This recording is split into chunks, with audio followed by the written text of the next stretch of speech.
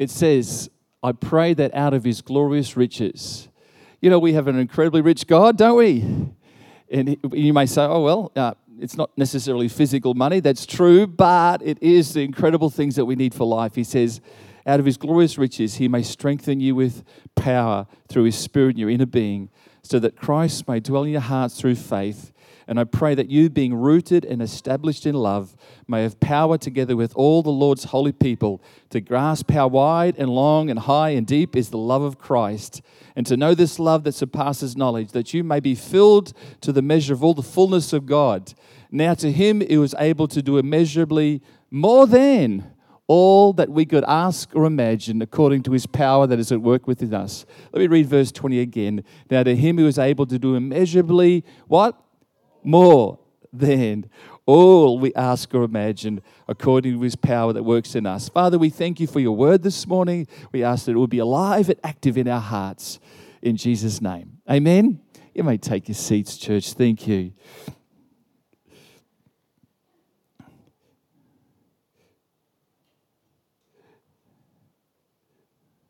More than enough. You know, our God is more than enough for us. That's an incredible thought we just want to focus on this morning.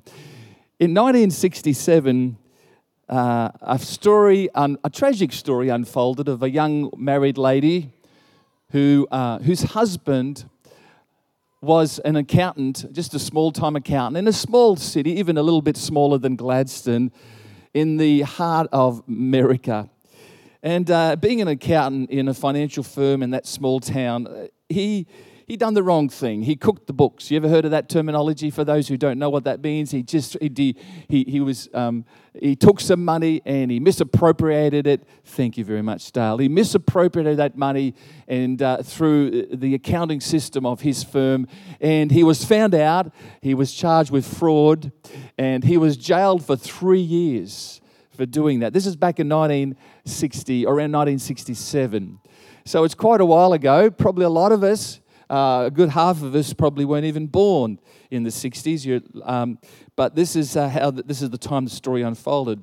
Now, to this precious young woman, to her personally and her family, it was a huge embarrassment. She lived in a reasonably small town. Everybody knew what had happened. She had to live there, continue to live in this town.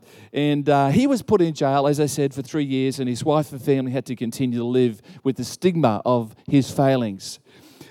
So 3 years later, he is released, and he's thinking about coming home.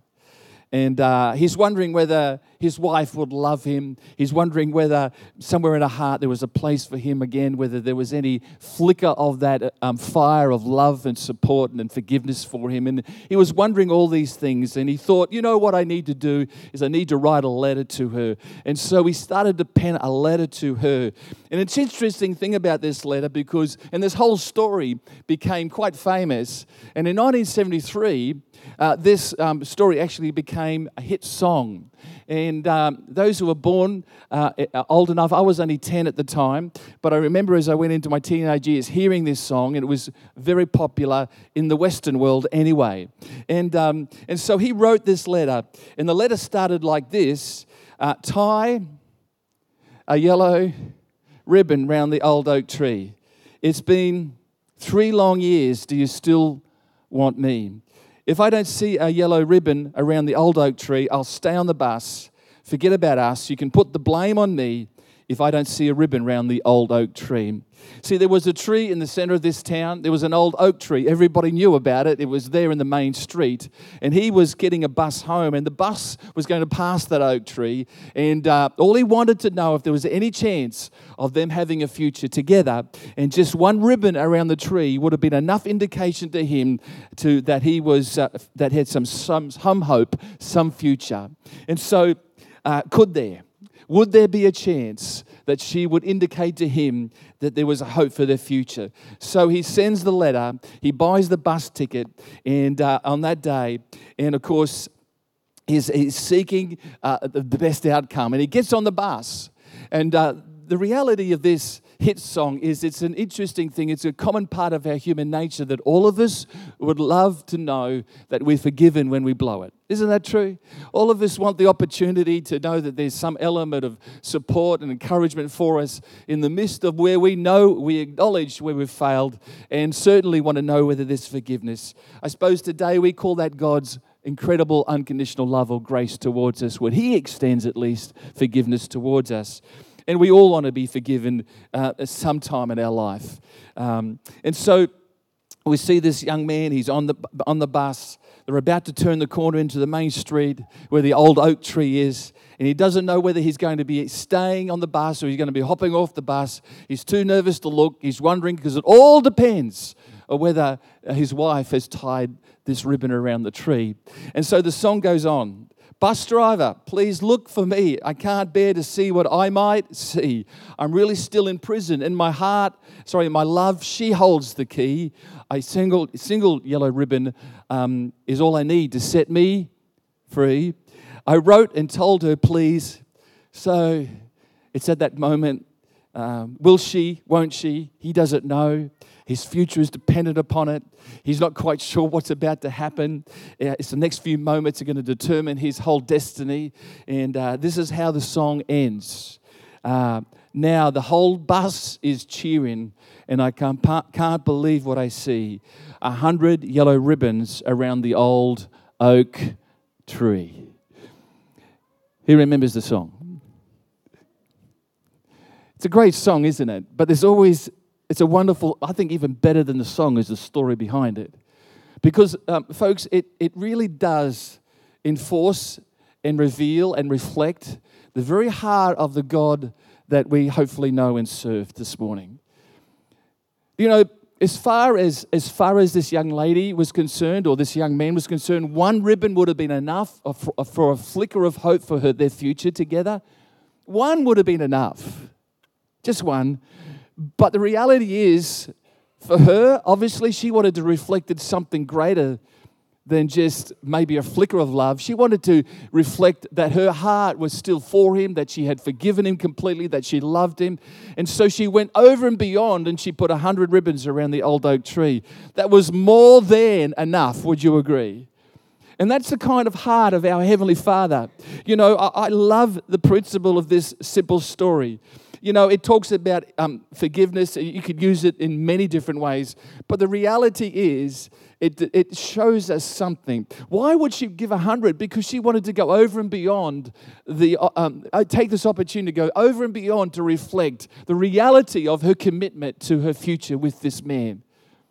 And, you know, I often think that's exactly what God does for us. He wants to go over and beyond and reflect the incredible mercy, grace, and love and faithfulness and His goodness, and what we've been talking about in this little mini-series the last couple of weeks, of His incredible goodness to us. I want to say this morning, He is the God of the more than. The more than. He's not the God of the less than. Okay? He's not the God of the, I want to kind of keep you contained in a certain way. I don't want to see you break out. God's never like that. He's always the God that wants to see you break out of old molds, break out of old attitudes, break out of old things that you think, well, I'm just comfortable in this way. And we do get comfortable, don't we? God is the more than. God's got more this morning than you could ever imagine. Let me just this verse, what did it say? The verse literally said that he was able to do immeasurably more than we could ever ask or what? Think or imagine. That's the kind of God, more than. In other words, what you pray, what you commit in prayer to Him, He can even do more than that. He's always looking for the opportunity. God doesn't kind of sit in heaven or the Holy Spirit doesn't sit here this morning and look what He can take from you or what He can, limit you to. He's the limitless God. He wants to see how much more He can give into your life, more health and healing. And you might say, well, how come it doesn't happen? I ask for more. You know, I often think that that's something between you and God that He wants to work out in your life. And sometimes we don't have is because we don't ask. But there's more than. That's the kind of God we serve. When you think about it, if God is the creator of the heavens and the earth, And in Genesis, when he breathed into Adam and Eve, he gave them breath. You know, the reality is he's continued to give you breath. He's the God of the heavens. In other words, I often thought about the reality that I've got more than enough oxygen this morning to breathe. And if you didn't have it, you'd soon know, wouldn't you? At this level, at this altitude, we have more than enough oxygen. If he's the God of the heavens and the earth, he's provided it. That's the kind of God we have, more than enough. You know, I've never flown into a country, and as I enter through customs, it's got a sign. This country has less oxygen, so breathe less. It never says that. Never says it. So the reality is that our God is a provider, such a good provider. Some of us think, well, that's a given, isn't it? But you know, when you think about it, if God is our creator, he provides more than enough. I can even walk outside this building and I'll still have oxygen to breathe. I think that's brilliant. That's the kind of God we serve. There's another verse in the Bible, and it goes like this in Psalm 40, verse 5. And it says, "Many, O Lord my God, are your wonderful works which you have done." Can we switch over?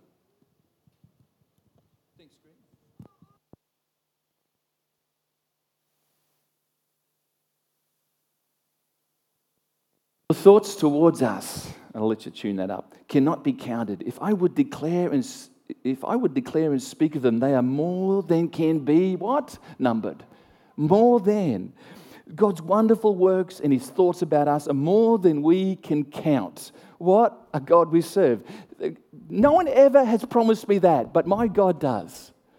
His thoughts about us. God does not, once again, he doesn't think negativity about you. He thinks good about you. He looks for opportunity to be a blessing. You know, this morning as you gave, he'll say, oh, there's an opportunity for me to be a blessing into their life. I see their heart. They want to give. Oh, man, my word says, given it shall be given unto you. There's a possibility of what I can do this morning because of their attitude towards giving. I love that. You know, this morning, the Bible says, in another verse, it says, in Isaiah actually, it talks about how God formed you in the womb. Think about that. He formed you. So he was there at your conception. Would you agree? If we agree, thank you, Sue, just one of us. The reality is, if you were conceived, God was there in the process of bringing that conception to pass. Because it says in Scripture, he formed you in your mother's womb. And you know, the reality that with all sincerity I say this, is the truth, is there was a lot of sperm heading towards one egg, and you're the one who made it. That's good news.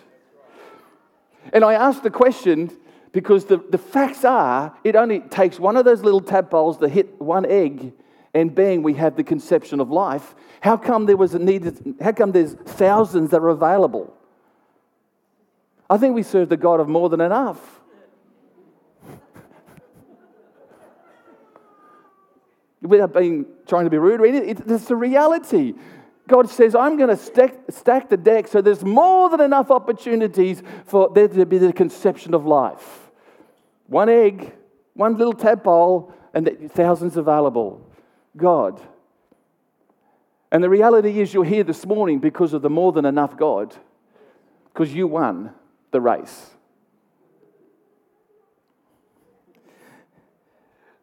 In understanding this principle of God's truth in his word, because throughout Scripture it's continually declared that God is more than enough. In understanding that, there's a bit of a paradox involved in it. Because often what we think is more than enough is not how God sees more than enough. Because sometimes more than enough to us can be something in the material realm. If only I had more of this thing or more of that or more of this. And God doesn't, and while God has got nothing wrong with you having more of these things in the world, we do know that he does say there's something important that you need to put first before you put the things of this world first. And so God's thought about more than, it can be a little different sometimes in the way that we think about it. It's a paradox. A paradox is a statement or a thought that seems absurd or contradictory, and yet it's true. Okay? That's what a paradox basically is. It seems wrong, it doesn't seem right, and yet it's true. And Jesus made many statements that seem absurd and wrong and contradictory, but they're actually very true. One of those statements, he says, give and it will be given unto you. Sometimes you think, but if I give, I'm going to have less. How can I have more? It seems absurd, but it works because that's the way our God is. It can seem a paradox to some people. You mean to give a tithe and then even more offerings to God would mean that I'll end up with even more that God would supply back? Yeah, he says that's absurd. Doesn't work.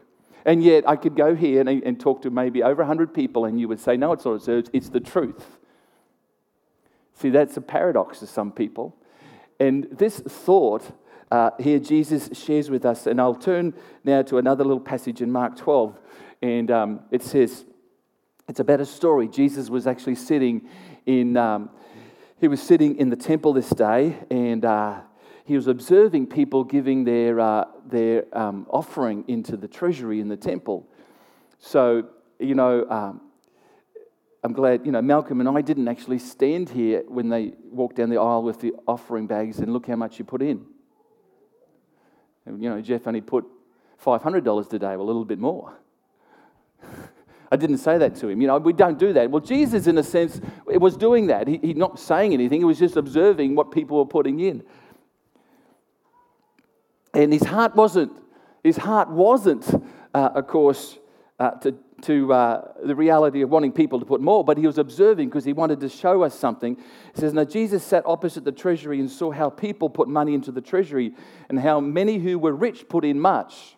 How did Jesus know that? Because he was looking at how much they put in. Then one poor widow came and threw in 2 mites, which made a quadrant. And so he called his disciples to himself and said to them, assuredly I say to you that this poor widow has put in more than all those who have given to the treasury, more than. For all those who put in out of their abundance, but she out of her poverty put in all that she had, her whole livelihood. Here's the truth. Here's a statement of paradox. The widow has put in more than all those who have given this morning. That doesn't seem right. And the reason it doesn't seem right is, number one, is because she was a widow. Culturally, in that time, widows who had no supporting husbands had no support financially, and so they weren't rich people.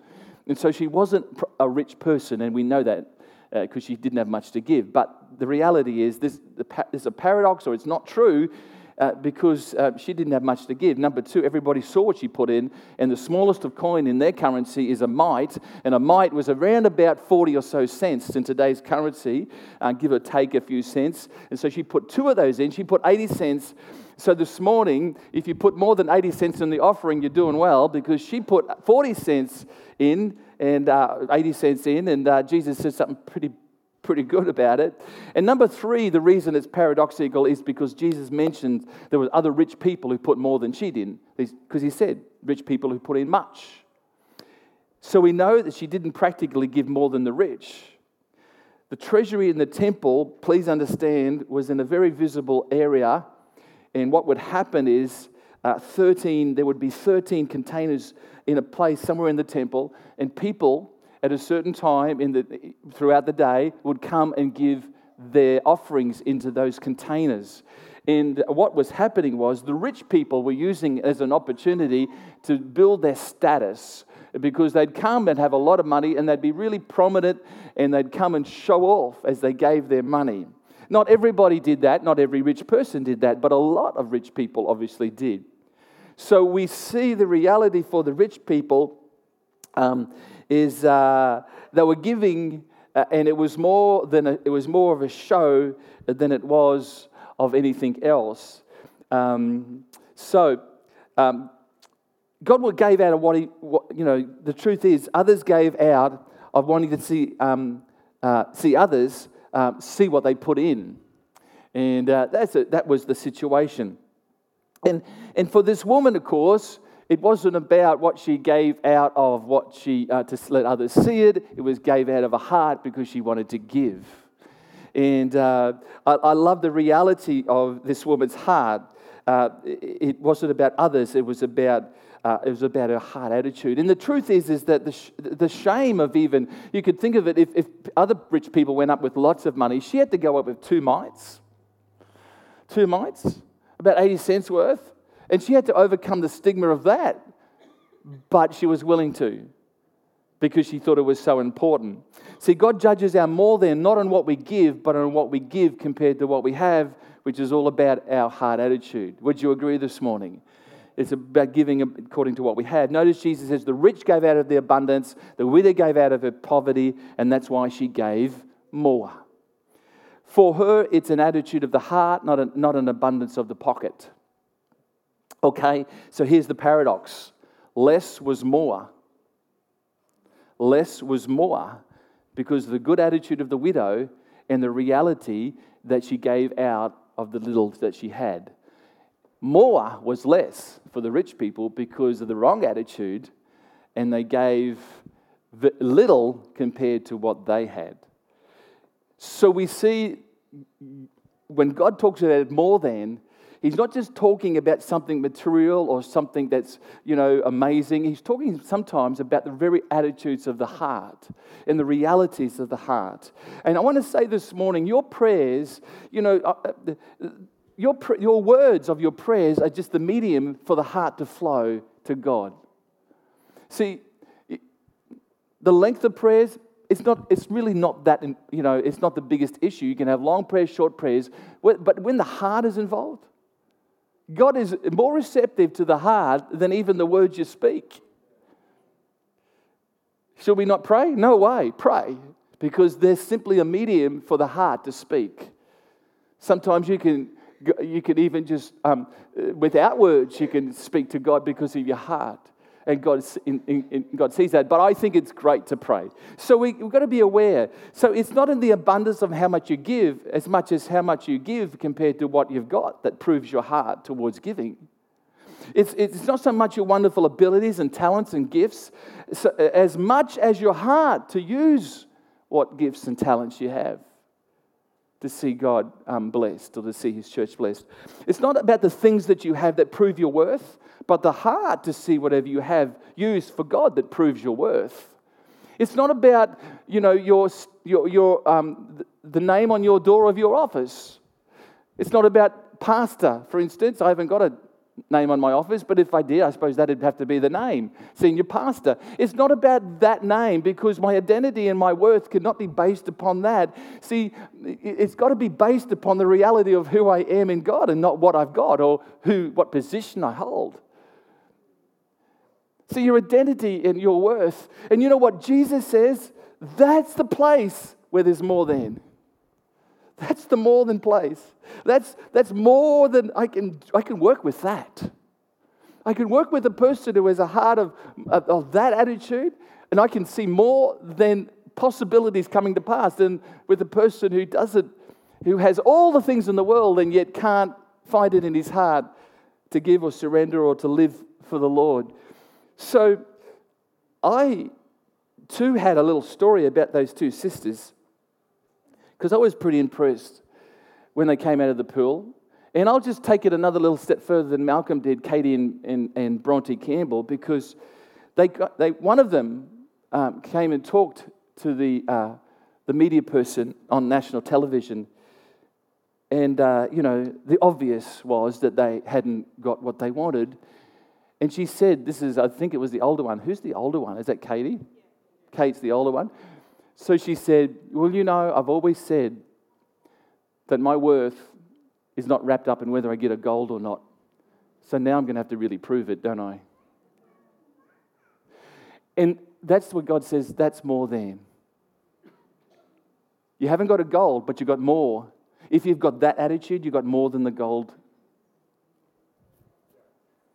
See, God wants to take even the 2 mites that we have, and if we have that heart, He says, that's more than anything else. And that's not a reason for you not to earn hundreds of thousands of dollars. I'm not saying that, because go for it. But the reality is you always got to keep a right heart. Seek ye first the kingdom of God, and all these things shall be added unto you. Brilliant. But when we have when our heart is surrendered, God says that's more than anybody else has got.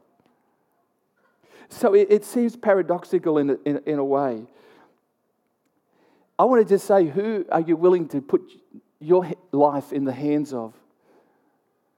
Who are you willing to surrender your life to and say, Father, I want to be used in the more than. I want to be more than. And it's all about attitudes and responses and all those type of things, more than what we have or don't have. When I was 19, I was going to lead and help out with a beach mission camp in Yeppoon. And at that camp, I'd been told before I went, there was a whole bunch of leaders going there. It's a missions to the caravan park, and what would happen is we have all these wonderful Christian programs for kids in the caravan park and for the parents. So it was a week of brilliant outreach and mission. Some of you may be aware of beach missions. They may still exist. They were run through Scripture Union. And I went along as a leader, but before I went, I was told, don't hang out with one of the leaders that go there. And the terrible Christians were telling me, don't hang out with a particular guy. And I asked why, and his name was Sam. Remember Sam? Fuzzik? And I was told, Sam's weird. He's one of those Pentecostals. and he's really happy, and he carries on, and so I thought, okay, I've been warned. I got to the camp for the week, and he was the one guy who was the most responsible, most respectful, most enthusiastic, smiled all the time, and had a spring in his step, and didn't suck lemons, and didn't look like he sucked lemons. He was just an exciting and loving and friendly guy, and such to the point where we got to know each other. And he said to me, look, you were telling me the other day that you've got to go to Rockhampton for a couple months of college. He says, if you've got nowhere to stay, come and stay with me. And so I did. This is the guy they told me to stay away from. And it was so encouraging. I think I paid about $20 board for the week, and he'd buy the food, and he'd make me meals, and it was just brilliant. It's a 19-year-old. He was only like about 4 or 5 years older than me, and we lived in his house. It wasn't much of a house, but it was a house. He didn't have a big grand car, but it was a car that was mechanically sound, and I stayed there for all these months. In the first couple of weeks, he'd trot off to these meetings to his church, and I'd kind of tried to do my thing in the churches I used to go to, and nothing wrong with the churches I used to go to, but there was just something more in Sam's life, and it was attracting me more and more. And one week he asked me, would you like to come along to the church I'm at? I said, in the first week I said, this little voice was saying, this is the guy they warned you about, see? He's going to get you now. They're radical. And I kind of said, no, it's right. It's right, Sam. He said, no problem, no pressure. He just kept on feeding me and loving me and looking after me. And the second week, he asked me, he said, I'm going to church again. We've got some special meetings with a guy called Barry Smith from New Zealand. Do you want to come? I said, no, it's okay, Sam. A couple of nights, he says, we're having a great time at this conference. These meetings, do you want to come? I said, okay, I'm going to come. So I went to this particular church in Rockhampton, and God incredibly touched my life. And filled the Holy Spirit. Just God done something dramatic in my life. Amazing. And it all started with a young guy, a little bit older than me, that decided, and I want to tell you this morning, I probably wouldn't be standing here if it wasn't for the Sam Fezzicks in my life. And you are that to someone else. And all it's going to take is you say, what have I got to give? It's just a little bit that God says, with the right attitude, that's more than enough for me to work in and through your life. It's more than enough. Right attitude, just right. Father, just use me what I am. I'm not totally talented or gifted. And yet, Sam was not totally talented or gifted. He just, unknown to him, he was just loving someone who needed some support and help, and that was me. It's crazy, because within the next 2 months, I became one of those crazy, weird people. I had all these tapes. Who remembers tapes? Cassettes. And even though I was a Christian, I had a lot of worldly cassettes. And so one day I said to Sam, I don't really want to listen to these. He says, not a problem, bring him. I said, where are we going to take him? We took him out to the backyard. He had this big 44-gallon drum. He says, throw him in there. We're going to burn him. And I thought, this is crazy. But you know what? It really fitted. I really felt good to leave all that, even as a Christian, that stuff behind and take on God, more of what God had for me. I want to just say this morning that more than, in God's eyes, is the more than in your heart. It's what he wants to explore. He wants you to bring out of your life and continue to work in your heart. So we need to hand over stuff to him. We need to give our life to him. I've said this before, but I've got a golf club at home. It was bought for me. I think it's worth about $150. It's a big driving golf club, and I don't mind golf. It's just that I don't have a lot of time to play it. It was bought for me and given to me, and it's about $150. In my hands, that's all it's worth. But I can be assured, if I gave that same golf club to Jason Day, the number one golfer in the world, it's probably worth a lot more than $150. It could be worth about maybe $1 million. It just depends whose hands it's in. Is that true? And I want to say it depends whose hands your life is in. That'll make the difference. Do you look after your own life? God, I'm right.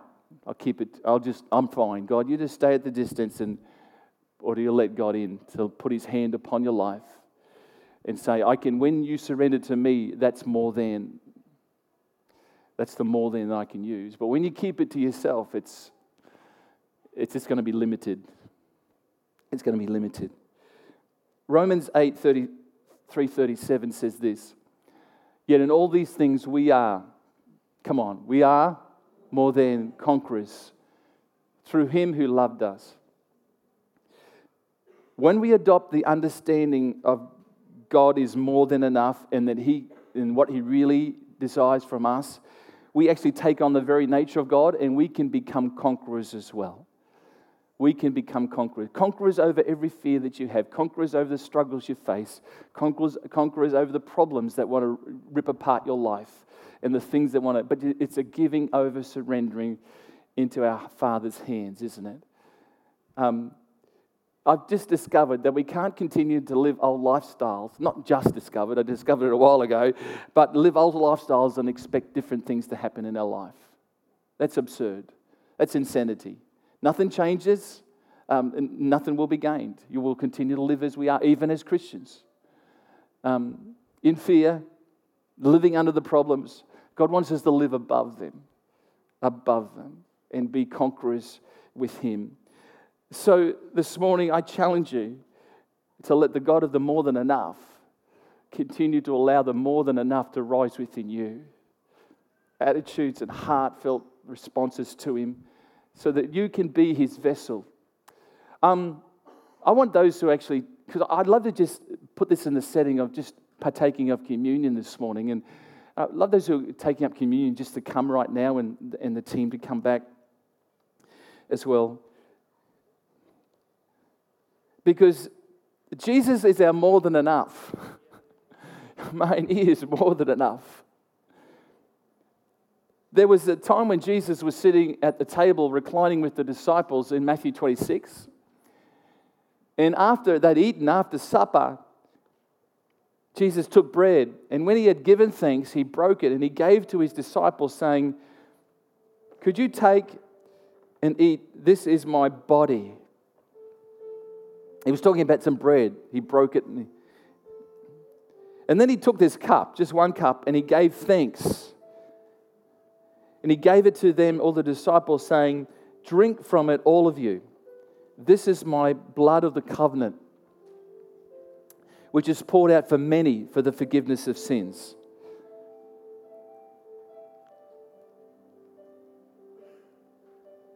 Notice it says he's poured out for many. Here is the paradox. Here's the absurd statement that culture, just listen if you can listen and receive at the same time there. In that culture of Jesus' day, the culture up to that moment was that for the forgiveness of sins, you needed many animals over your lifetime to be sacrificed and the blood spilt so that you could be forgiven for your sin year after year after year after year. So when Jesus now says, "It's my blood for the forgiveness of sins for many people," that was an absurd statement to that culture. It's not to us, because we receive it, because we've never had to live in the priestly Levitical law of sacrificing animals all the time to be forgiven for our sin. We haven't lived in that realm. We've only lived in the realm of grace where Jesus died once and for all, shed his blood once and for all to be forgiven of sin. But to that culture in that day, what Jesus said in verse 28 there, poured out for many for the forgiveness of sins? You mean your blood for many, once and for all? Never again do we have to sacrifice animals for the forgiveness of sins? Jesus would have said, that's right. I'm going to do it once and for all. And not just for the people that were there on that day, but it's talking about the reality of all throughout history. The billions of people have received Christ. Billions of people over since the time of Jesus walked on the earth. He says, once and for all, blood, my blood, no more bloodshed, just my body, my blood, broken and spilt for you. And so while it was a paradox, it was an absurd statement to them in those days, it isn't to us today. Because He is the sacrificial lamb. He is the more than enough for all of us. You don't have to bring your lamb to church this morning and sacrifice it and say, Father, I've sinned, forgive me. We can say those words, but we don't have to bring the blood of a lamb to do it. We just know that Jesus' blood is enough, isn't it? It was more than enough.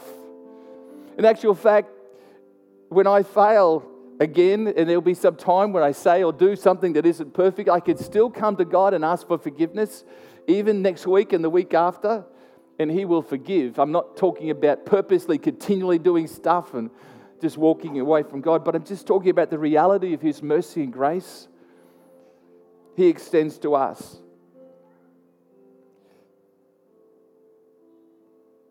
It says in this last verse in John 12, unless a grain of wheat or a seed falls to the ground and dies, it remains alone. But if it dies, it produces much grain. Jesus was that seed, wasn't He? He died. And that's paradoxical. That seems weird. Something's got to die before it'll produce anything. But we know that principle because we all plant, well, maybe not so much now, but farmers plant seeds and they're expecting a harvest of crop from it.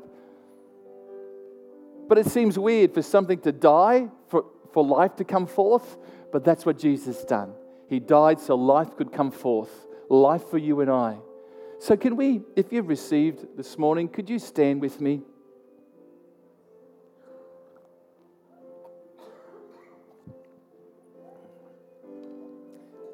He's the more than. His blood was more than enough.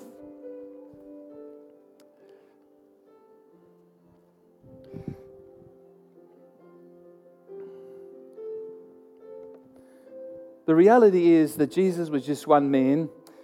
Thankfully, He was more than man. He was also God, which is pretty important for us because if He was just a man, we could call upon anyone would do. But He wasn't just a man. He was God as well. And so quite literally, God died for us.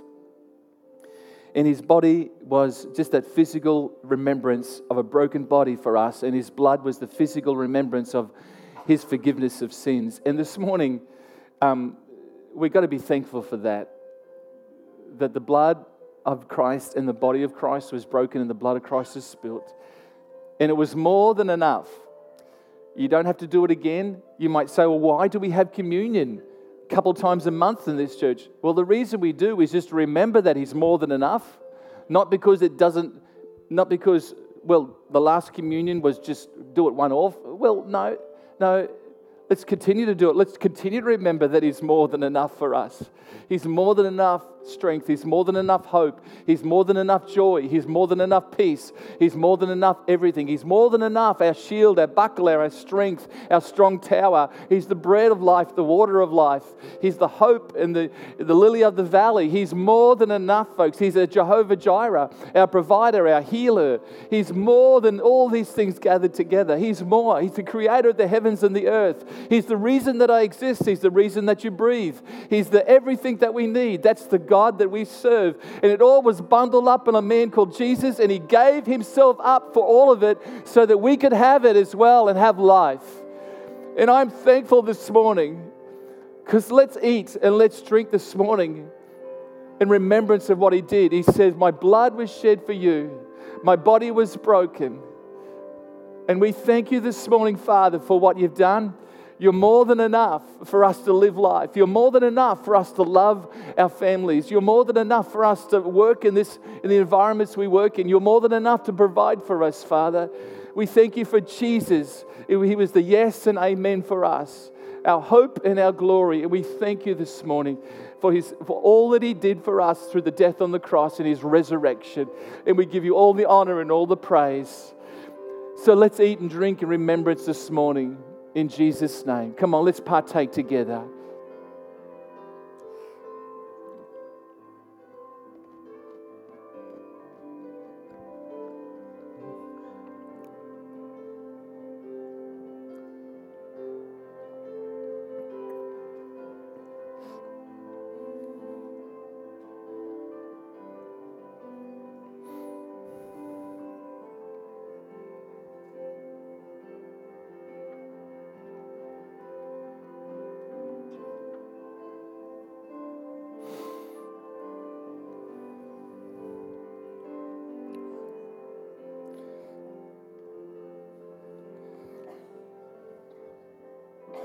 Come on. Liz, I just want you to pray. Just to be thankful, yeah. Just pray.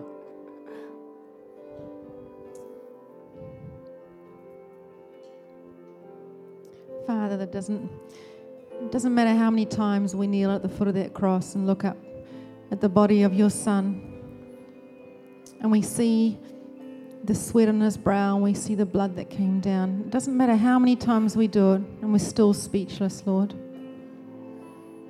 Doesn't matter how many times we pour out our burdens before you and bring our sins before you. You're always there. And we just say thank you. If we said thank you all our life, Lord, it would never sum up what you did. But we say it from our hearts today. And we just ask, Lord, as we kneel there, Lord, and remember what we were and what you've made us, we just ask that you would pour your new wine into new wineskins in us and transform our hearts, Lord. When we stand up again and look towards the heavens, let us not be the same. We need to be different. We need to see you more clearly, Lord.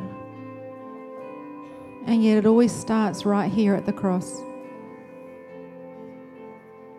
And so humbly we bow, Lord, the place we are always brought back to, your grace and your mercy.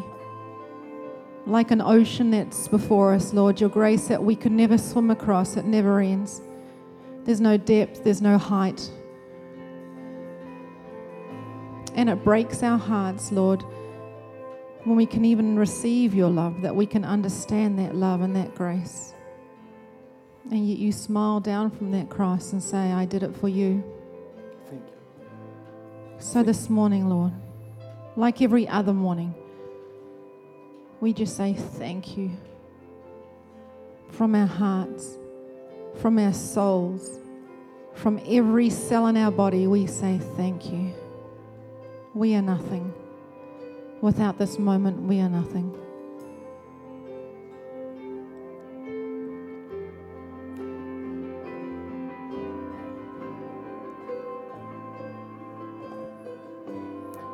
Come on, let's just for a moment, just worship. Yes, Lord. He's singing.